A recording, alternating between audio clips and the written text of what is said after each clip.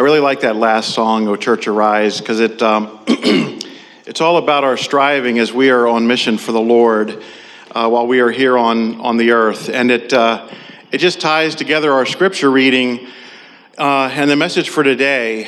And in that scripture reading were the words, "Do you not know that in a race all the runners run, but only one receives the prize?" And then I like how the New American translate this next line, "Run in such a way as to win." So the goal isn't to just run in the race, it's to run with a purpose. It's to run in such a way as to win. We don't want to just be runners who are running through life, and at the end we have run the race and we're tired and we made it. But we don't just want to make it across the finish line. We want to be the first ones across the finish line to win the prize, as Paul said. And that's what this message is about today, is I'm going to cover the next phrase in our church covenant. We're towards the end. This is the last phrase, and then there's a summary phrase that we're going to have a couple messages on at the very end. But this last phrase says this: "We will strive to live Christ-like lives as we carry out our Lord's Great Commission by evangelizing and discipling within our spheres of influence." And what we've been covering for the last many weeks is the what and the how of living Christ-like lives.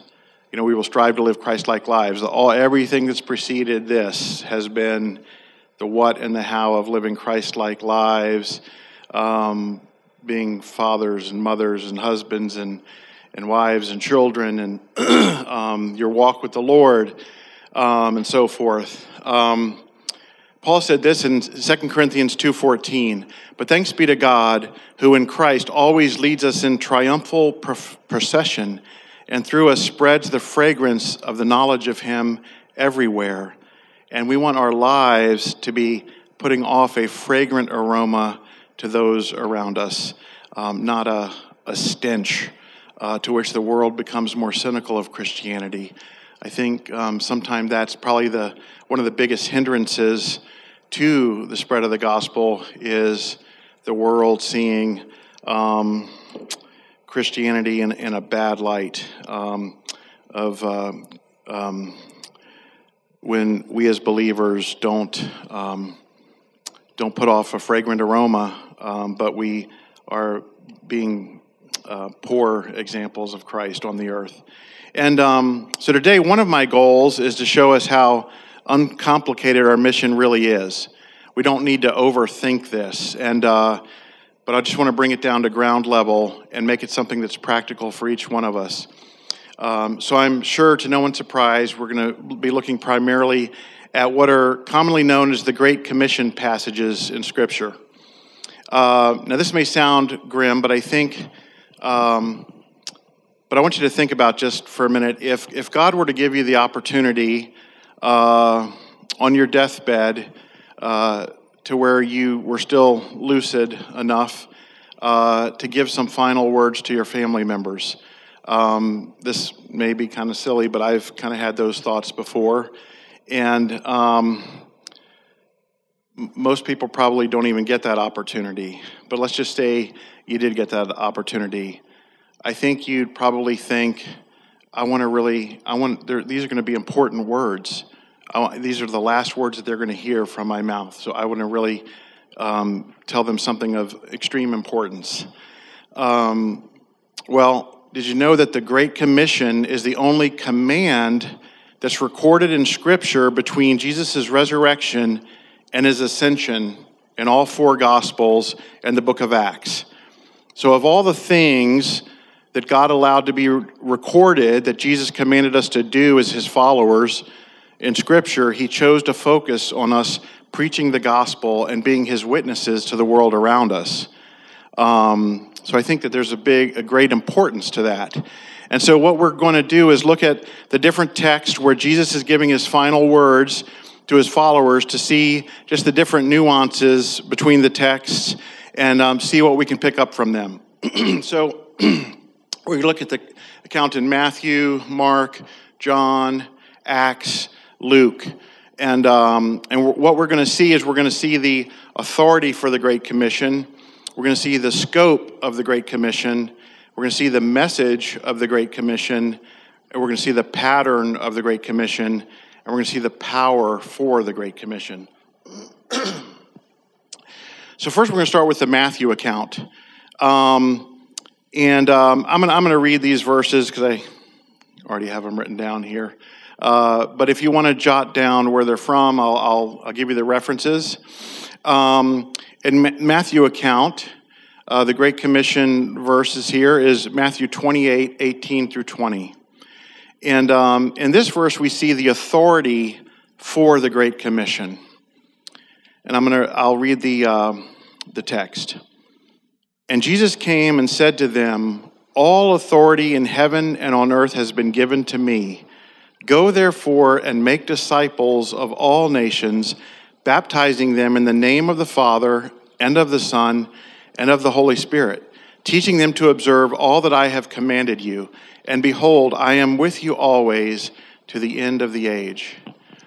Now, we've talked about this many times before, but the command there is to make disciples. It's not to go. In fact, if you were to literally translate it, it would be something like this: make disciples while going, or as you go, or wherever you go, baptizing and teaching and so forth. That's how it literally plays out. And you kind of see this in the New Testament. Even years after Jesus gave this command, the apostles were yet still in Jerusalem. However, as persecutions came, and it caused the believers to be dispersed out of Jerusalem and into other parts of the world, as they were going, wherever they went, they continued to make disciples, and so the gospel continued to spread. So what is a disciple? I don't know where I got this definition from, but this is how I said it. A follower of Christ whose intention is to learn from Jesus and follow in his steps. That's why our mission statement is that we exist to make mature followers of Christ to the glory of God. So really our mission at Liberty Hills Bible Church is really who we are called to be as Christ followers. Now, we live in an age where there's all kinds of different authorities in our lives, whether that be government authorities or we have employment authorities or whatever. But you can imagine when the God of the universe says, "All authority is mine in heaven and on earth. Now I want you to do something for me." That should be of highest importance. And so it would make sense that we, as followers of Jesus, that out of all of those authorities in our life, that our response to his authority would be greater than our response to all other authorities. And of course, I'm not saying that we need to ignore the government rules and what our boss asks us to do, but what I'm trying to say is that we need to consider how seriously or not seriously we take Jesus' words here when he says, "All authority has been given to me in heaven and earth. Now you, as you're going through life, tell others this message. Share this story." Now, some people will look at the Great Commission passage and say that Jesus was just talking to the audience in front of him. But the problem with that is that in the same statement, he says, "Teach them to obey everything that I've commanded you." Well, certainly that would include what he had just commanded them, which was to go, therefore, and make disciples of all nations. And so you can see that it's a perpetual command from generation to generation to generation, where this baton continues to get handed off to every generation of Christians all the way down to where it affected you and me. And so what's sobering is that you and me are a part of a long line of people who have lived out the mission of Matthew 28 in order to see that line pushed closer to the end. And we are the benefactors of others who obeyed that message. So that's sobering, but yet it's amazing. And we should all be extremely grateful that others before us obeyed that command. Now, if you stop and think about it, you could also get paralyzed thinking, man, that's a heavy load, that command. But then he goes on to say this, I'm going to be with you always, even to the end of the age, so you don't have to be alone in it. And on top of that, I think partly why sometimes we might think it's a heavy load is because we live in this Western individualized culture where a lot of times we just narrow things down to me and God, God and me, and we need to get past that thinking because God gave us the church, and this mission is for the church. And we as the church can link arm in arm as brothers and sisters in Christ in proclaiming the gospel and making disciples. We're not going it alone.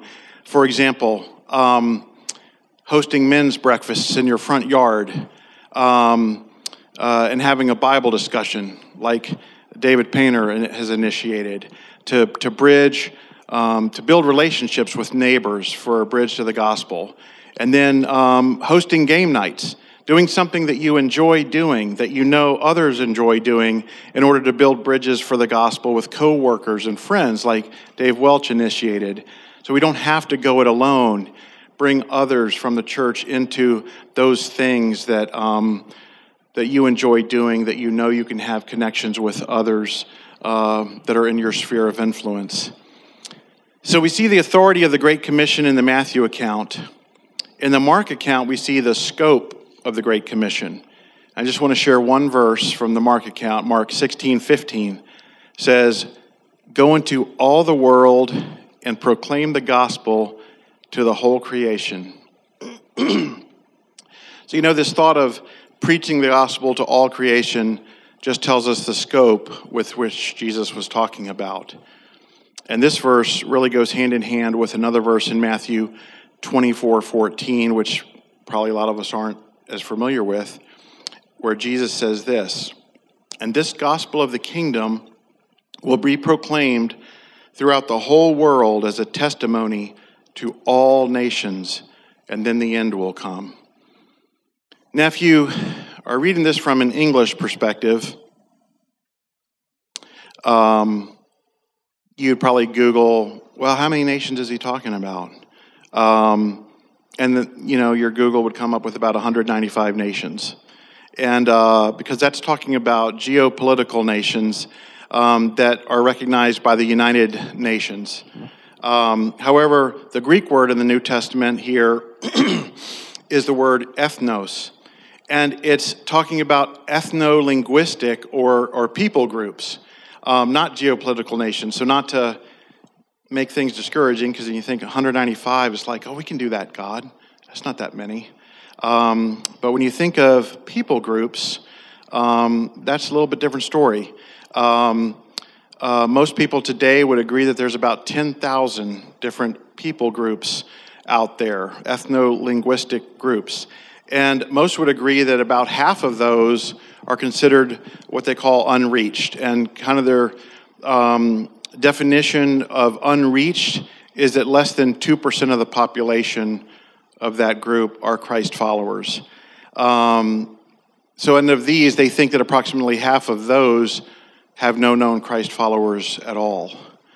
And so I think the takeaway from this scope is not that we leave here this week, sell all our possessions, and make plans to get on planes and disperse all over the world, pick a people group and fly out there, which they probably don't even have airports at most of them. But I think the takeaway here that I want us to get is to raise an awareness of the world around us.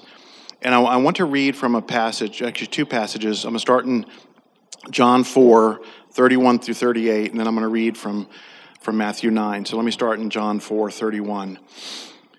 "Meanwhile, the disciples were urging him, saying, 'Rabbi, eat.' But he said to them, 'I have food to eat that you do not know about.'"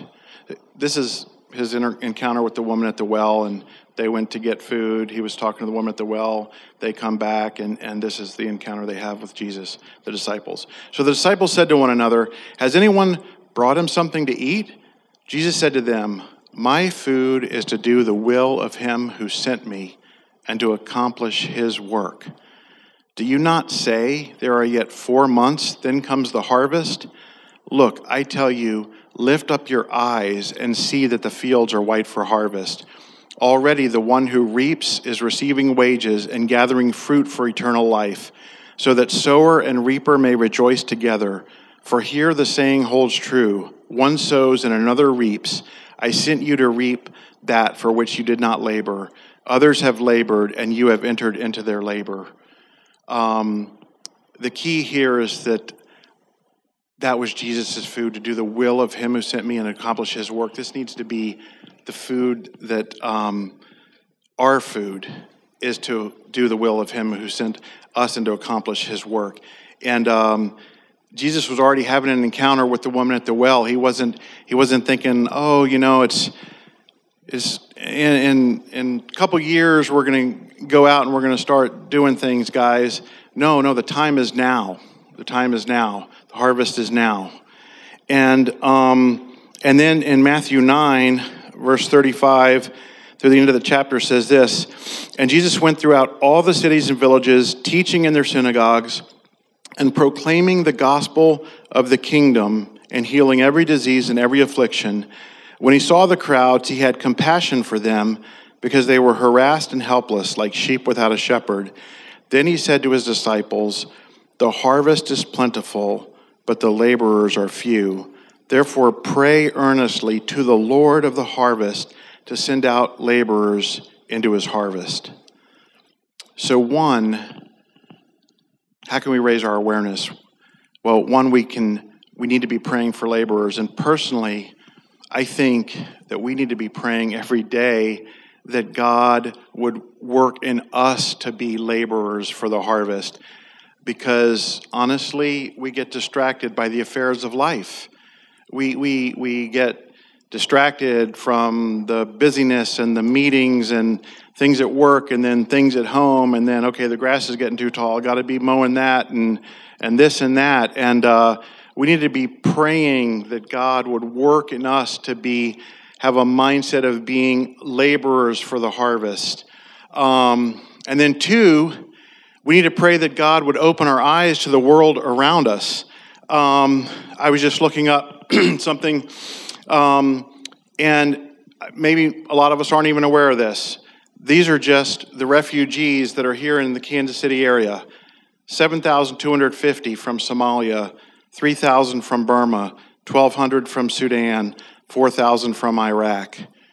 That's a lot of people where God has brought the world right here on our doorstep. And it's not like we need to get on a plane and fly over to Burma. We can reach Burmese people right here. And these Burmese people have family members that are in Burma. They can go back and reach their family members. And I work with people right in my department at work. I work with Ahmed Khan, who is from Pakistan. He's got he's got siblings that still live over there. He's got his mother and father that still live over there. I work with Akshay, who is from India. He's got family members. His parents still live in India. I work with Tristan, who is from the Virgin Islands, whose parents still live in the Virgin Islands. And if I am faithful to proclaim the gospel to them, and if the Lord would save them, then Ahmed could reach his family in Pakistan, and then they could reach their other family members in Pakistan with the gospel. If God chose to save Akshay, his family in India could be reached through him. If Tristan was saved, his family in the Virgin Islands could be reached through him. We have William Jewell College right around the corner, and I did some research, and their international students are primarily from China, Australia, and Spain. What if we as a church thought of ways to meet the needs of some of these students, and through that opportunity, God were to save some of them to where now, as they are going back to their countries, the gospel is going with them.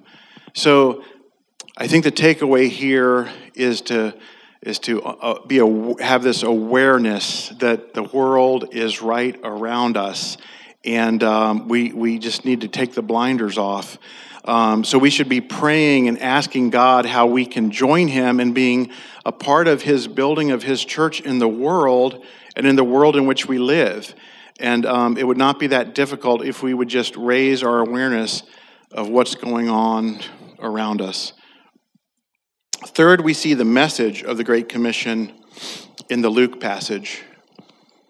In Luke 24, verses 45 through 47, Jesus said, "Then he opened their minds to understand the Scriptures and said to them, 'Thus it is written that the Christ should suffer and on the third day rise from the dead, and that repentance for the forgiveness of sins should be proclaimed in his name to all nations, beginning from Jerusalem.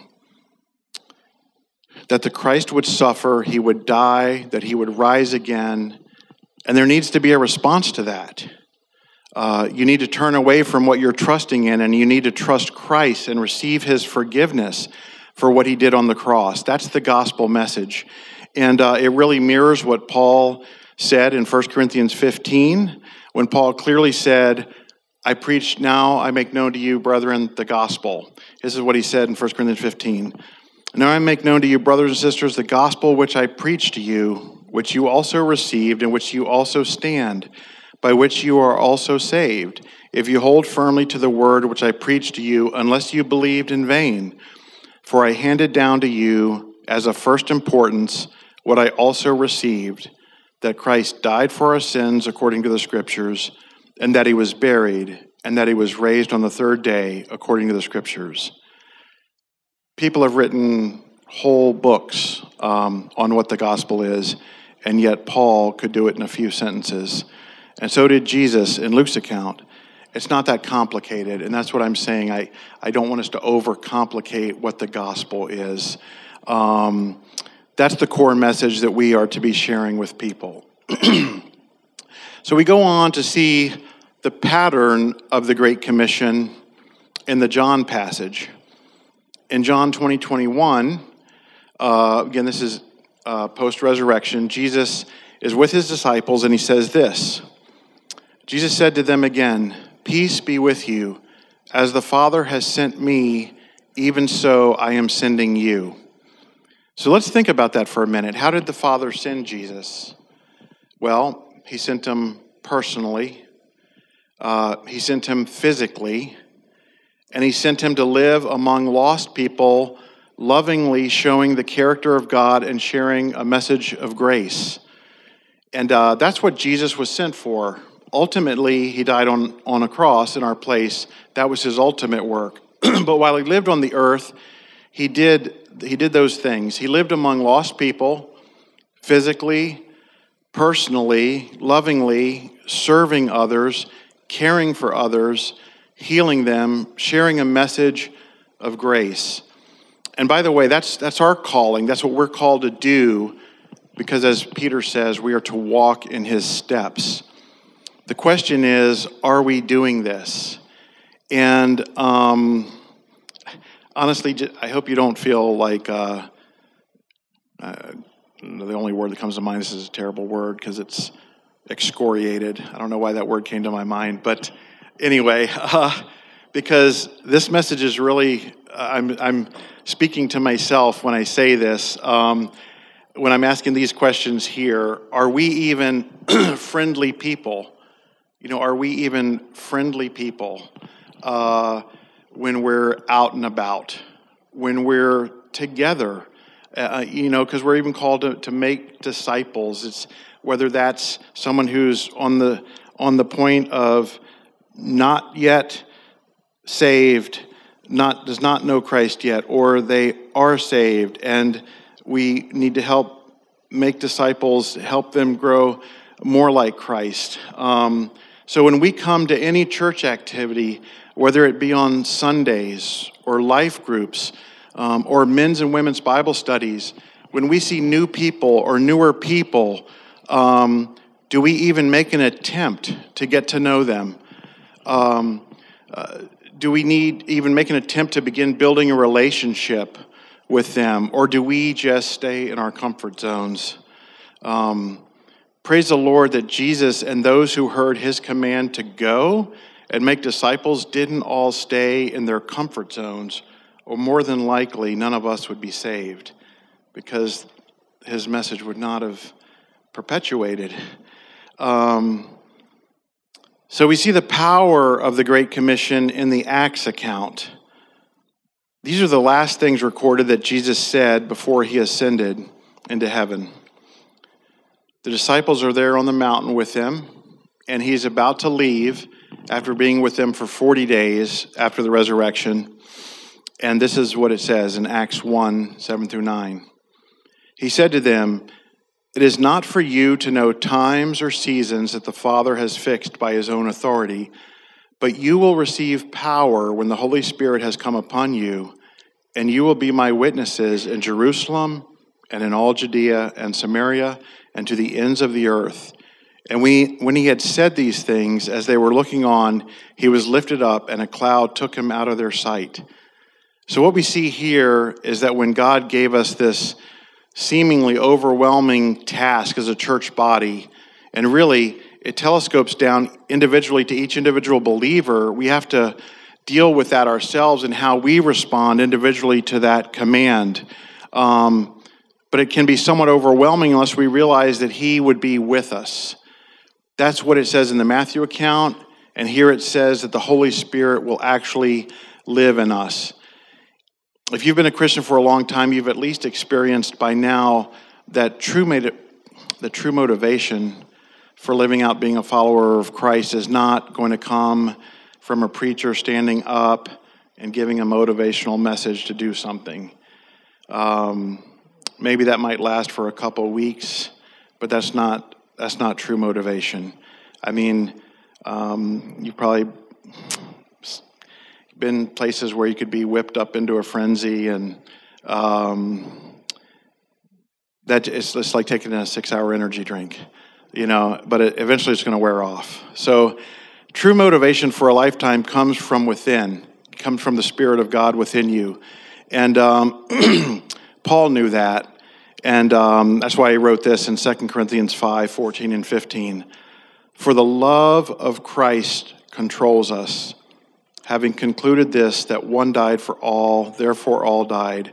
And he died for all, so that those who live would no longer live for themselves, but for him who died and rose on their behalf." This is the true motivation, the love of Christ compelling us. When we really understand the love of Christ, when we really understand the gospel of Christ, when we really understand what that means for us, that should be extremely motivating to us. How could someone endure what they could endure like Paul? If you just read through 2 Corinthians 11, he goes through a long list of things: sleepless nights, without food, flogging, stonings, abandoned by friends, and many other things. Paul's whole identity was wrapped up in Jesus and nothing else. He was motivated by the love of Christ. That is what defined him, and that is what compelled him to act. We really need to be done with being motivated by guilt trips and resolutions, and that's not the goal today. Guilt trips and resolutions. The goal is to be motivated by the love of Christ. We'll talk a little bit about that in a minute.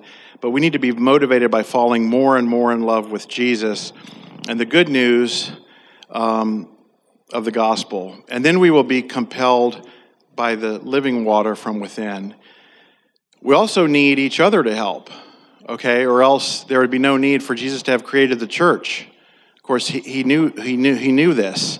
And I think the beautiful thing about the church is that God knows that each one of us is not going to be 100% yielding to the Holy Spirit 100% of the time. So if we are humble, and when we are down, we allow others to pick us up. And that's how it's supposed to work. I mean, I definitely need people in my life that are helping me by asking me, "Andy, what are you learning in the Word? How is your prayer life?" Because we are all human and we get caught up in the things around us. And before we know it, if you think, "Boy, when is the last time I prayed for any of my lost family, friends, or coworkers' salvation?" Or when's the last time I shared my faith? Or even when is the last time I even cared about sharing my faith? When's the last time I even thought about my next door neighbors? When's the last time I even prayed for God to open an opportunity for me to serve them or influence them for Christ. So we see the authority for the Great Commission in the Matthew account. We see the scope of the Great Commission in the Mark account. We see the message of the Great Commission in the Luke account. We see the pattern of the Great Commission in the John account. And we see the power for the Great Commission in the Acts account. So you see why I said that there are some nuances between the passages, but it pretty much covers the gamut. And so what should our response be in light of all this? Well, if Jesus Christ himself said these things to his disciples, which he did, and if they were to teach their disciples everything that he commanded them, and we see that happen over and over and over again, then obviously we have inherited that command from Jesus. So what must our response be? Well, this isn't a do-all, end-all list, and maybe during the A&I time we can encourage one another with some things that have helped us, okay? But this is some things I came up with. The first response we should have is that we should pray, because we have lost people all around us. And a prayer that we should pray often is what Paul asked the Colossian church to pray for him in Colossians 4. I'm going to read Colossians 4, verse 2 through 4. Paul's writing and he says, "Devote yourselves to prayer, keeping alert in it with an attitude of thanksgiving, praying at the same time for us as well, that God will open to us a door for the word, so that we may proclaim the mystery of Christ, for which I have also been imprisoned, that I may make it clear in the way that I ought to proclaim it." I feel like if we would pray that prayer often for ourselves, one, it would raise an awareness of the lost world around us, and I believe, too, that God is going to answer that prayer, and we're going to see doors open that just, I mean, I've seen it happen in my own life, and I know that some of you have too, and maybe we can share that in our A&I time with one another, how God has done that, because that's extremely encouraging to hear. And then we need to start where we are, okay? We need to start where we are. To not overthink it, let me just take the example of Jesus feeding the 5,000. You know that after a long day of teaching, Jesus feels compassion for the multitude, and he doesn't want to send people away hungry. And he said, you know what, we need to feed them. And so the disciples are like, how in the world are we going to do that? We don't have the ability to feed 5,000 people. And so Jesus looks at them and says, well, you know, what do you have? And they end up getting some stuff from a boy there, and they had 2 small fish and 5 loaves, but they questioned how far that would go. But Jesus was, just have the people sit down. And you know the end of the story. Jesus began distributing what they had, and at the end, there were basketfuls left over. So what we see from that passage is something really simple, a really simple pattern that we can follow. We see that they started right where they were. When they were gripped with the need that was around them, they just started right there. And then they used what they had, and then they did what they could. Jesus asked them to have the people sit down, and so they did that. Then Jesus asked them to distribute what he handed them, and so they did that. And the key is that they trusted God to do the rest. And so when it comes to the Great Commission, we just need to start where we are. We need to use what we have, and we need to do what we can, and we need to trust God to bless and multiply it. Just a few weeks back, we had been living in our new house since last June, but, you know, there was still the COVID thing going on. But just a few weeks ago, you know, we started right where we were, our neighborhood. Started with what we had, Lisa's ability to make cookies, and did what we could. We just went to 2 neighbors on the right, 2 neighbors on the left, and across the street, 2 neighbors across the street, and introduced ourselves so that we could just start building a relationship with people in our neighborhood. And, you know, we trust that God will, over time, that we'll see them more often. We'll be able to have conversations with them when we're out and about. We're mowing lawn, they're mowing lawn, or whatnot, and we can build relationships as a bridge to share the gospel with them. So that's the key. Just start where you are, use what you have, and do what you can, and then trust God to bless it and multiply it. Everybody should be able to pray. Everybody should be able to start where they are, and just use what you've got.